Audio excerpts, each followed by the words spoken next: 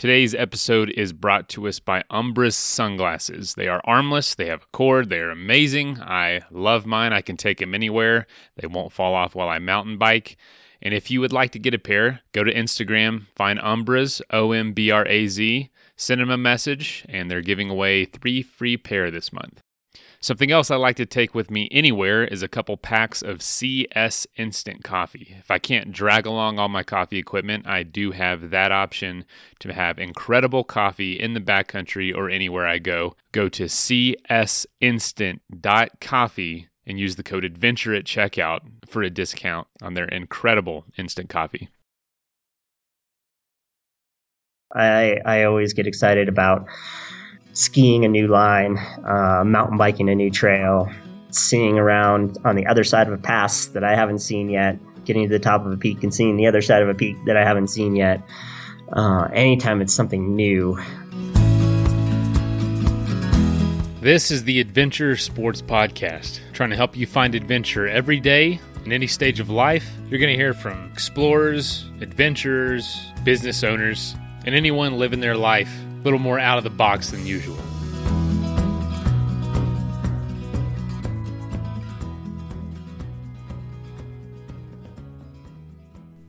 Oh, been a long week already. Hope you're having a good one. It is a good week, though. I'm not going to complain. And it is snowing here in Denver right now, which is a great time to start doing some skiing episodes. And this one was actually a part 2 from last week's revisited episode on Thursday. So this one's part 2 of Brittany and Frank Kinsella skiing all the Colorado 14ers. And it originally aired in October of 2015. So it's one of the earlier ones for sure, but still a great episode, great information. What a cool thing to be able to do as a couple. And Kurt is hosting this one. So I hope you're enjoying these Throwback Thursday episodes. New content every Monday. Thank you so much for listening. We love producing this show. Love to make it happen. Sorry if I seem a little out of it. It's been a long day and it's late at night. So enjoy. Have a great night and stay warm wherever you are.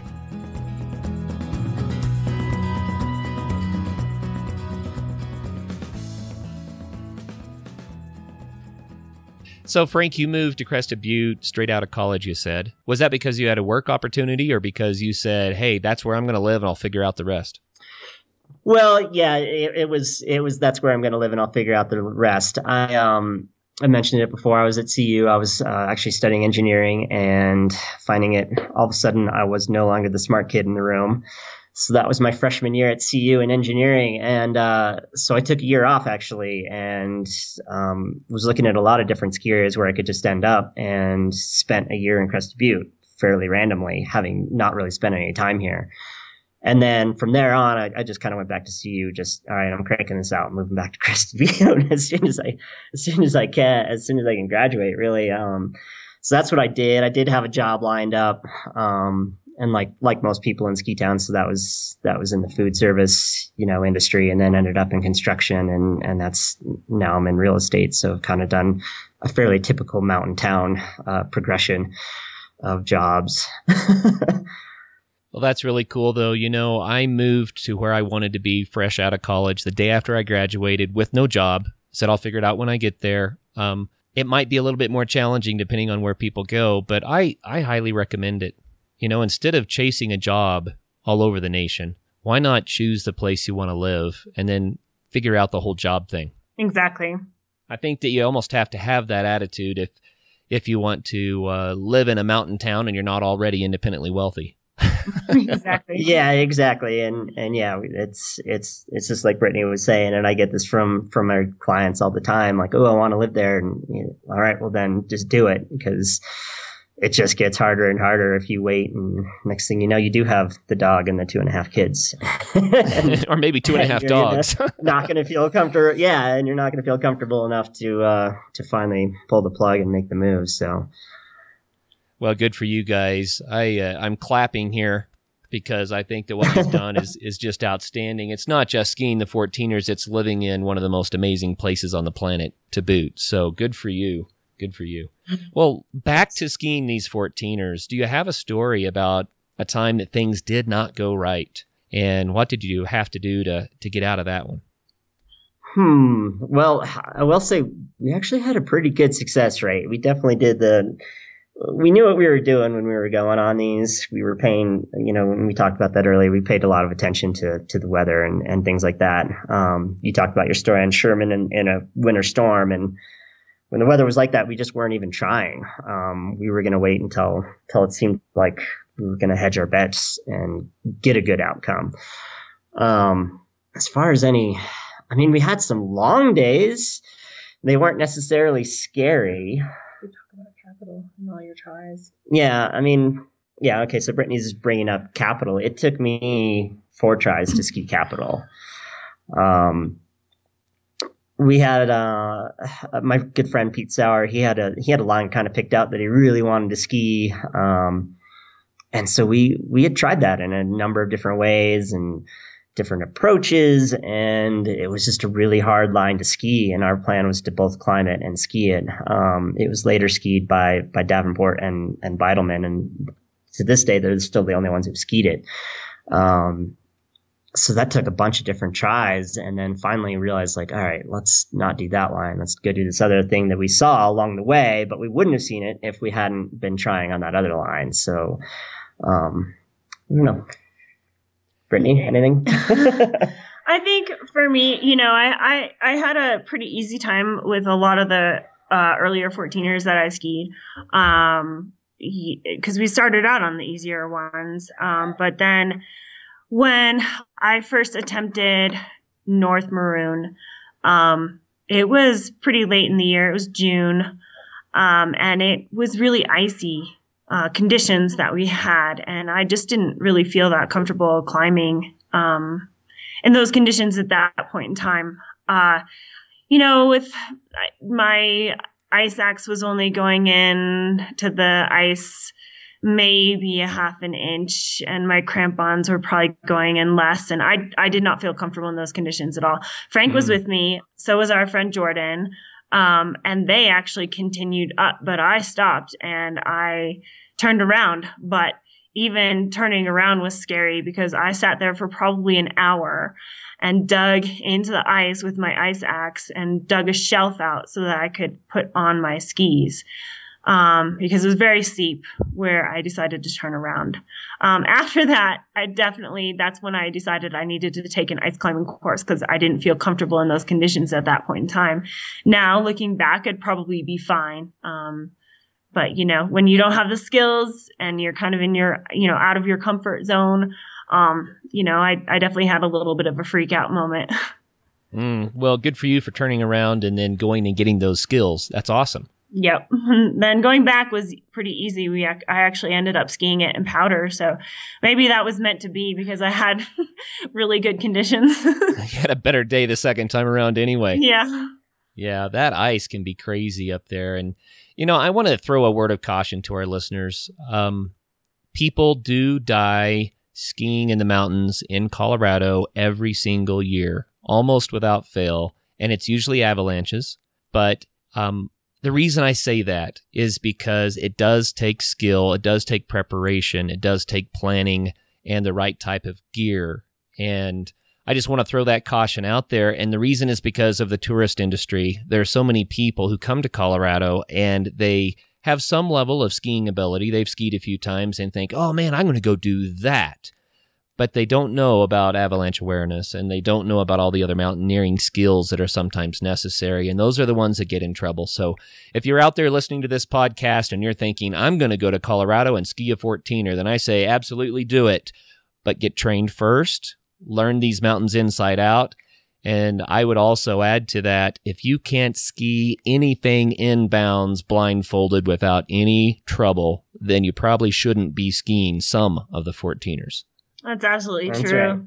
right. And if you're coming from another state and you're not very familiar with the mountains, you always have the option of hiring guides as well that can help. They can not always ensure a safe passage, but they can certainly help. So... Well, what the two of you have pulled off in skiing all the 14ers, in my mind, is an amazing feat. I think it's way bigger than you're letting on, and I'm thoroughly enjoying hearing your stories about how it was for you. And I just congratulate you on that. Let's talk for a minute about your website. So I jumped onto your website again this morning and saw 14erskiers.com is a website. And I saw, Brittany, that you just put a post up about hiking in the Aspen around Crested Butte there. Amazing pictures. Wow. Listeners, go to the website and check it out. There's a lot more there than just skiing on 14ers. So tell us a little bit about your website. It kind of happened by accident. We weren't really planning on having a website. A number of circumstances almost forced us to have it along the way, primarily just to document our 14er project. But we decided to put some other stuff on there along the way, some biking and some skiing that we did. And then after we finished skiing the 14ers, we kind of looked into expanding it. And now we have a lot of information, especially about the Crested Butte area, mountain biking and hiking. We have, I think it's probably the best resource possible for any kind of mountain biking or hiking that you could possibly imagine in the Crested Butte area. It's super extensive, and we give pretty good details about, all of our favorite bike rides and hikes and things that we like to do. So. Well, it's a neat website. It's for mountain lovers. It's a great place to go and just do your armchair travel. It's really cool. We also try to inspire a lot of people just to get outside and enjoy, every time of the year. Oh, sure. You bet. So what about other projects? You have any long-term goals, books, things in the works you'd like to visit about? Well, yeah, and that's always an interesting thing when you do finish a project like skiing the 14ers. And for a long time, we didn't have anything. We were just kind of skiing and doing whatever. Last year, we were contacted by a book company out of the blue, actually, through our website to write a guidebook for Colorado skiing. And it's not just 14ers. It's midwinter, gladed powder routes to Pyramid or whatever on 14ers and everything in between. So that's what we're working on now, and it's going to be about 100 routes, and that's been really fun because it's kind of been a lot like the 14ers, where suddenly we're planning every next weekend. What are we going to go? Where are we going to ski? What route are we going to ski? Is it good conditions? Who do we know down there who can show us around and things like that. So it's been a lot of fun to get back into that game and especially in the springtime. A lot of exploring and is doing some more undocumented things. And what's really cool is we are, with the 14ers, the list is created for you, but now we're creating our own list. And Nice. That's really fun. Oh, that's great. So do you have a name for the book yet? The publishing company has a name for it. I don't know that we're actually allowed to say right now. Yeah, they have a series. So they've already got some in Oregon and Washington, and I think their Utah one's supposed to publish it. So it's a series. So it's just the same name as all the other books except Colorado. Okay, very cool. So do you have an expected date that it may publish, roughly? Not exactly. It might be in 1 year. It might be in 2. A lot of it depends on the winter. And if we have a great winter and we can accomplish the routes that we want to include, then it might be sooner rather than later. But if we have a dud of a season like we kind of had for the most part last year, until later on at least, we might need a little more time. Well, that's really fun. Jerry Roach made a lifetime out of writing guidebooks for the Colorado Mountains, and it was just such an honor to get to interview him and visit with him about all of his exploits. And you're doing the same thing now, only on the snow with the skis. So that's awesome. I think that'll be a lot of fun. So listeners, since they're being a little cagey about the name and about the publication date, you're just going to have to go to their website over and over and over and over and stay in touch with them until the book publishes so you can get it. That is great advice. When we will certainly, when we know it's going to be published, when we have a date and everything planned, we will not be secretive about it at all. It's just, we're not sure, it really depends on the winter and the conditions. And going back to Jerry Roach, he's actually been a great resource for us. His books are mostly about hiking and climbing various mountains, but they can provide a lot of information for skiers as well. And we've been using some of his to guide our own expeditions. I'm going to go ahead and put a plug in for him. What I did not know, and maybe some others don't know, is that while he's written some of the best 14er guidebooks and 13er and high peak books in Colorado, he's written over 15 books on a variety of outdoor adventures and mountaineering routes and things like that. So look up what Jerry Roach has done, because he has some amazing books out there, and some of them are about mountaineering in Nepal and places like that too. So really some great resources there for sure. What about tips or tricks for the sport? If someone wanted to start doing 14ers, let's say, okay, they have some mountaineering skills and they can ski everything inbounds blindfolded with no trouble, then they want to start doing this. What would you tell them? Start with avalanche training. That's the most important thing. I mean, you need to be able to read snow in a different way. You need to be able to know what is safe avalanche conditions and what isn't. And then from there, then you're maybe taking a mountaineering course, or you're hiring a guide for a few and picking up things along the way. If you can find a mentor, that's always a really great route to go. And then just honing your skills, whether it's climbing or at the ski area, just making sure you feel solid in all phases of ski mountaineering, so that especially when things aren't quite as nice as you thought they were going to be, that you still have the skills to get through it and be safe. Even as established ski mountaineers, we're always still working on our skills. We're always going out and practicing, and we even just go out and ice climb when the skiing isn't very good, just to have that practice with ropes and feeling the ice under your crampons and stuff like that.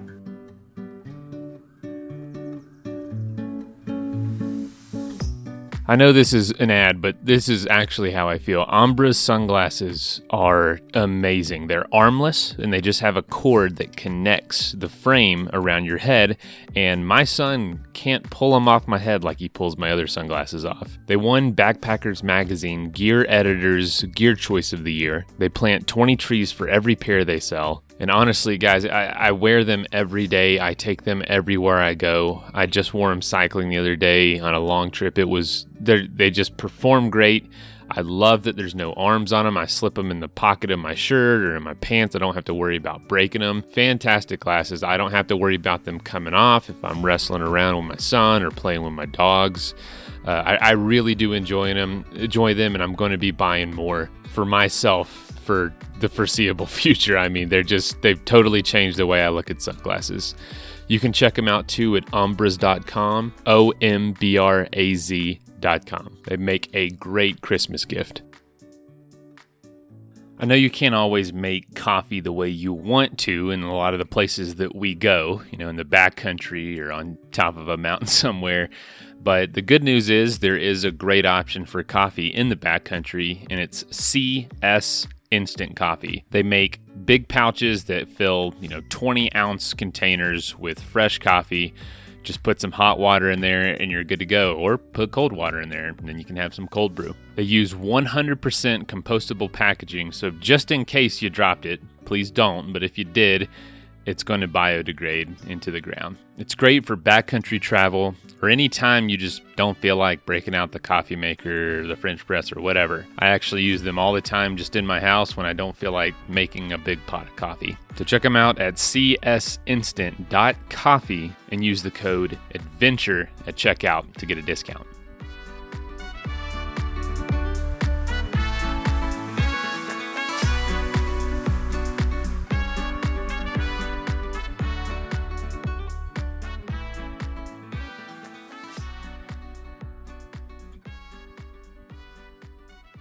Very good advice. And one thing that we didn't mention earlier, but you kind of alluded to, is skiing is not just skiing on groomed runs or in nice conditions. When you get into the backcountry, you're going to encounter everything.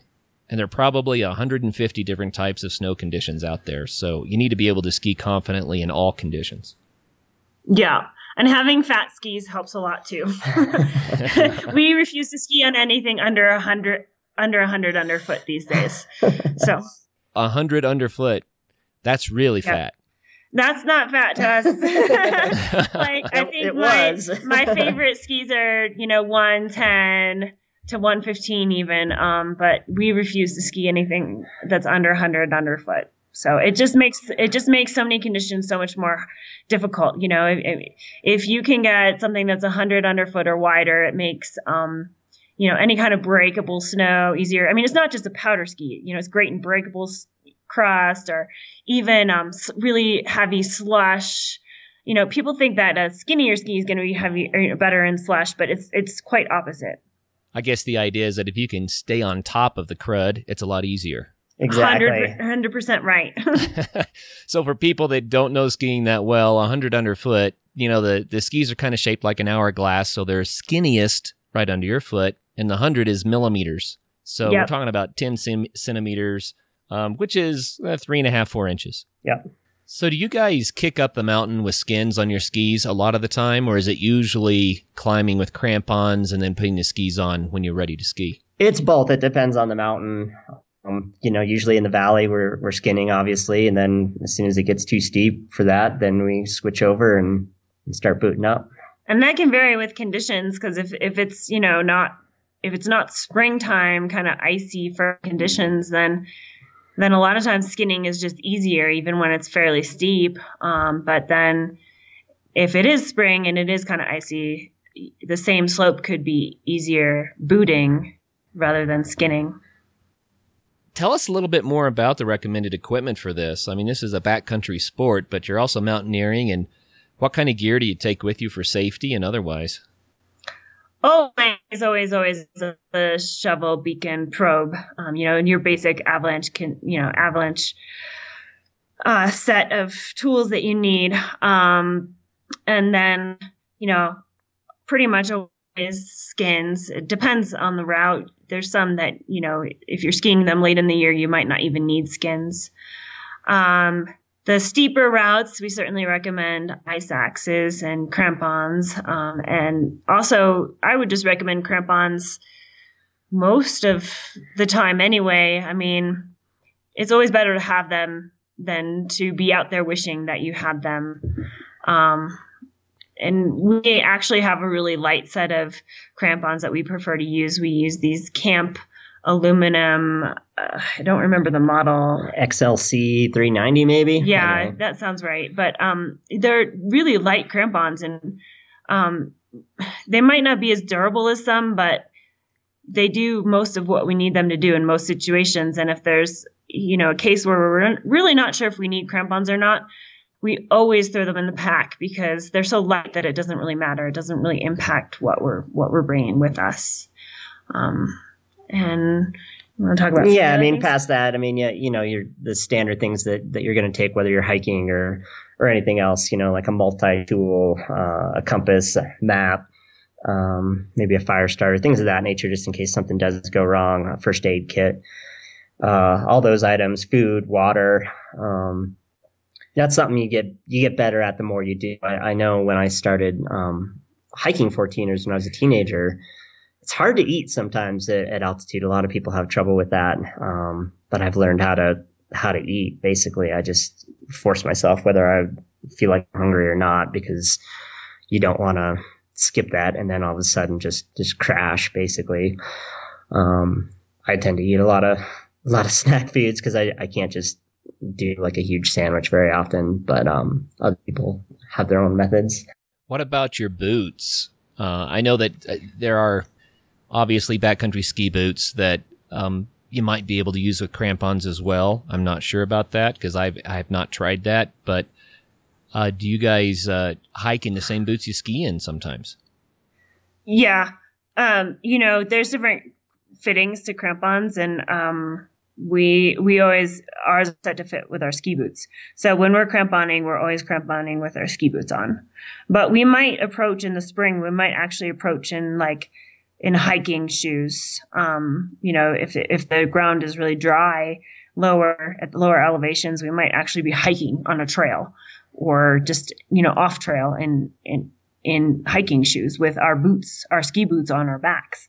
Right. So what about recommendations for the type of bindings that you use? Well, when we did them all at that time, we were still using what people refer to as a frame binding, the Fritchie binding.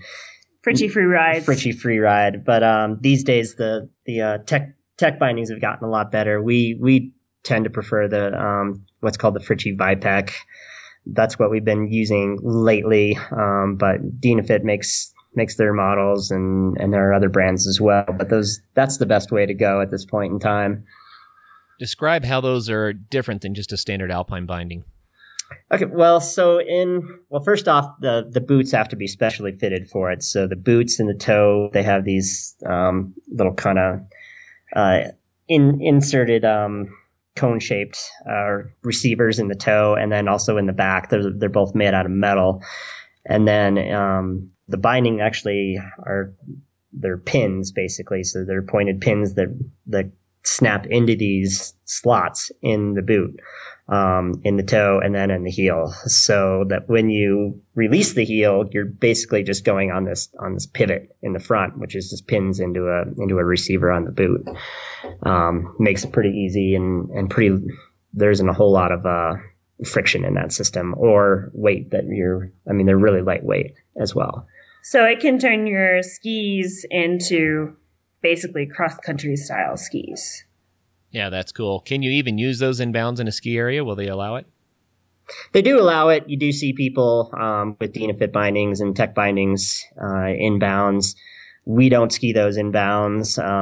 They're a little bit harsh, both in terms of the equipment and I think on the body. I'd much prefer to have regular alpine setup inbounds. They're less forgiving. They're definitely more rigid, which is great when you're in the backcountry. But when you're skiing inbounds terrain, sometimes you want something that's a little bit more forgiving. Got it. And so by the time you put all of your safety gear, your food and your water in your pack, you might have your ski boots in your pack. You've got your skis strapped onto your pack. That's a fairly heavy load. What are we talking here? I think for a short day, like on something like Sherman, it's probably a 25-pound pack, be my guess, with the food and the water and not quite as much gear. On a longer one, like something that's usually done as an overnight, like the ones in Chicago Basin, Wyndham Sunlight Euless, that you're going to do an overnight on. At that point, you're probably using what we like to call the angry midget. So, you've got your camping gear and your climbing gear and your ski gear, and extra food for multiple days. And that's got to be a 60-pound pack when it's said and done, I'm sure. I think mine was 70 going to Chicago Basin. We didn't have, now we have lighter gear. It's been many years and the gear has evolved since then. And, but I think mine was 70. I could barely put it on myself. Actually, it was insanely heavy. Especially because that one was starting with a dry trail. So we also had the skis and our boots on our pack for the first few miles. So wow, because that was late in May. So yeah, and we had lots of avalanche debris to cross, which was fun with a 70-pound pack. Oh no. One thing I would mention, too, that a lot of people overlook with their gear is bringing multiple sets of gloves or mittens. I always use one set for the approach and one set for the descent, and I have another set as a spare because sometimes when I'm approaching, my gloves get so wet that they're no longer warm. So sometimes I need to have two pairs of gloves on the approach. Oh, that's really good advice. Our first winter camping trip years ago, we were crossing a frozen stream, and the ice broke just enough for me to get one glove soaked. And it was a very cold weekend, and I didn't have a spare. So I remember dealing with that wet, frozen glove and thinking about how dangerous that could be. A few degrees colder and, frostbite, losing fingers, everything else. So absolutely. Extra socks, extra gloves. Good idea. Yep. They can be left. They can, make such a big difference. And it's really not that much extra weight compared to all the stuff you're carrying anyway. Yeah, it's worth it. I mean, the stuff that you absolutely don't want to be without, it's worth its weight. You just have to do it. On some of our winter camp trips, we've skied in with our heavy packs. And I don't know about you guys, but skiing with a 50-pound pack, now that's a whole new adventure. What have you done to resolve some of those issues? Well, thankfully, usually, we're going into a campsite and at least getting rid of some of, the the tent and the sleeping bag and everything else are staying there. Then we're going up skiing, the 14 or mountain or whatever it is, and coming back. And then usually it's just going to be going down a valley with the big pack, which hopefully doesn't mean that you're having to do too much difficult skiing, which makes it a little bit easier. Yeah, we usually put ourselves in situations where we're not doing very technical skiing with really heavy packs. So that does help. But that being said, it's usually survival skiing with something like that on. You don't look very pretty. There's a reason why we don't have very many pictures of ourselves doing that on our website. Well, I have fallen down with a heavy pack in soft powder, and it's like, how on earth do you get up? It's a real chore. That's for sure. I was just thinking about Crestone Peak. And when I climbed it in the summertime, that back couloir going up toward the summit is so loose. It's just a bowling alley and rocks coming down on you. It must be a lot better in the winter where you can stay on the snow. Yeah, exactly. It's a lot like the Hourglass route on Little Bear. On Little Bear that I was talking about earlier. Yeah, when all those rocks are frozen under snow, it's actually safer in some ways. Well, here's the question I said that I was going to throw you as a curveball. What inspires you? What gets you out of bed in the morning? Well, that's interesting. It goes a lot, I think, to goals. I really work really well with goals. I'm not sure that Frank works the same way, but that really helps me get out of the morning. I'm not a morning person, but if I have a goal to accomplish that day, then I will get up at any time I need to, or not even sleep if that's what it requires. I don't know if Frank operates the same way. Yeah, probably not as much. For me, it's something new. I always get excited about skiing a new line, mountain biking a new trail, seeing around on the other side of a pass that I haven't seen yet, getting to the top of a peak and seeing the other side of a peak that I haven't seen yet. Anytime it's something new, I probably get more excited than when it's something I've already done. It's probably why I like to travel as well, and just anything I do, I want it to be something new. And I feel like I learn more from it. I don't know what it is exactly, but I like exploring for sure. Yeah, that's fun. It's seeing what's over the next hill or around the next corner that drives me a lot of the time too. How do you think that your sports help others? What is the benefit to society at large for people that do backcountry skiing or 14er skiing? Well, let's face it, we're not curing cancer, but, it's always good for people to have any way to connect with the outside world and not spend all their time inside and in a city and, realize, I guess I'm going to sound very environmental here, but, just realize we're just people and we're actually very small on the planet and what we can do to the planet, good or bad. And, I guess those are the only things that are coming to my head right off the top. Yeah, I think, our goal so much is just to inspire people to get outside and enjoy what we have. I think in this digital era, it's so easy to become disconnected with the natural world that, we actually use digital devices to help reconnect people. And inspire people to try to get connected with the natural world. So I think that's our overall goal. I'm just envisioning what it must be like for you to be climbing up a mountain, the crisp morning air, the steam coming out of your mouth, the sun rising, maybe some snow crystals, catching the sunlight just right, and being out there moving and seeing views and beauty that few people ever get to experience. I'm inspired just by the one little glimpse of a thought of what that must be like to get out a whole lot more.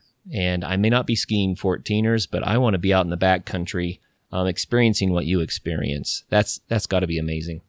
Yeah, we're pretty lucky, to have these experiences on a regular basis. And it's like every day you can be refreshed by spending just a little bit of time in the outdoors. A lot of times people say, "Oh, I don't really have time," and the thing is that you just need to make time. It's not that you don't have time. You could always watch less TV.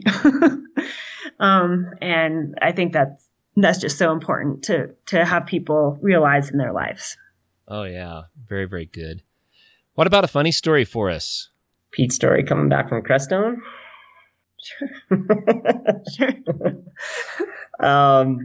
Okay, so Crestone Peak. So Crestone Peak is one of the harder ones and one of the longer ones. The trailheads in the Sangres are often lower than they are in some of the other ranges. So it ended up being a really long day. I think it was an 18-hour day.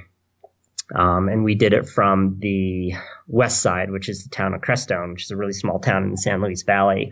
So we got into Crestone after doing this, and it was pretty late, and we went into a restaurant bar, and they said that they were closed for food, at least. So We were very hungry. and we were starving, obviously. It's been 18 Right. hours here. We started at, I don't know when we started. It was probably like We 1 we started in the dark and finished in the dark. Yeah, Yeah. so, we're starving, and Crestone's kind of in the middle of nowhere, and we're heading, Brittany was still living on the Front Range at that time. We're heading, either to Crested Butte or to the Denver Boulder area. And so we get in the car, and we're going, and our friend who's driving, he ends up getting pulled over and for speeding, and thankfully he didn't get a ticket. But the point is, we end up rolling into Salida at, was it 10:02? Yeah. I think it was 10:02, trying to get to McDonald's because we knew they would be open. And McDonald's closes at 10, not 10:02. So if we hadn't been pulled over, we would have made it. Oh, no. And so we were bumming out, but thankfully there was a 7-Eleven, so we had to eat the whatever's on those roller things at 7-Eleven, which were delicious, by the way. That was probably the best meal ever. And After that kind of a day. yeah, exactly. And then meanwhile, the next day we're talking to our friends who were in another car behind us, and when they were at the same place in Crestone, they used the restroom or something, started talking to the bartender and told them that they had just skied Crestone, and the bartender was like, "What? No way, you must be starving. You guys want a burger?" Oh, no. So they That's ended not up fair. They ended up, we found out the next day that they got hooked up with burgers, and we ate 7-Eleven. But they got pulled over too. yeah, so yeah, maybe that's the other moral of the story. Don't speed in the San Luis Valley.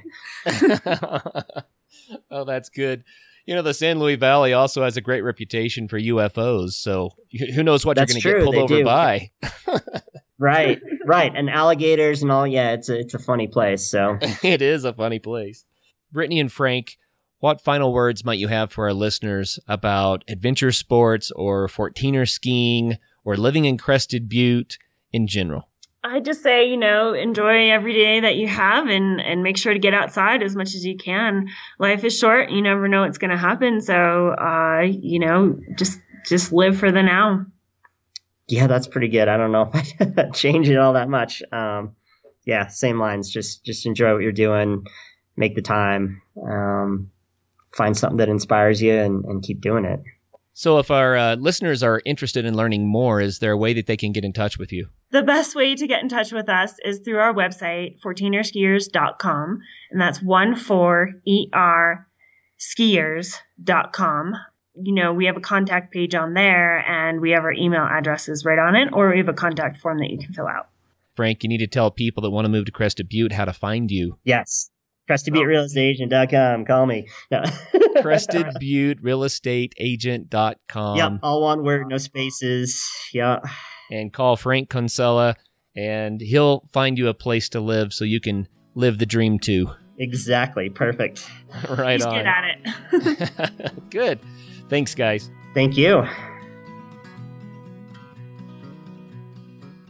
First of all, thank you so much for listening. It means the world to us that you choose to listen to this show. If you'd like to help us further, you can leave a review on iTunes, share us with your friends, your family. It goes a long way to growing the show. You can also support us financially through patreon.com/adventuresportspodcast. Link is in the show notes. And also, if you have an idea of who could be a good guest for the show, we're always looking for people to tell their story about the outdoors or adventure. So if you know someone, please reach out. Email us at info@adventuresportspodcast.com. And until then, get out there and have some fun.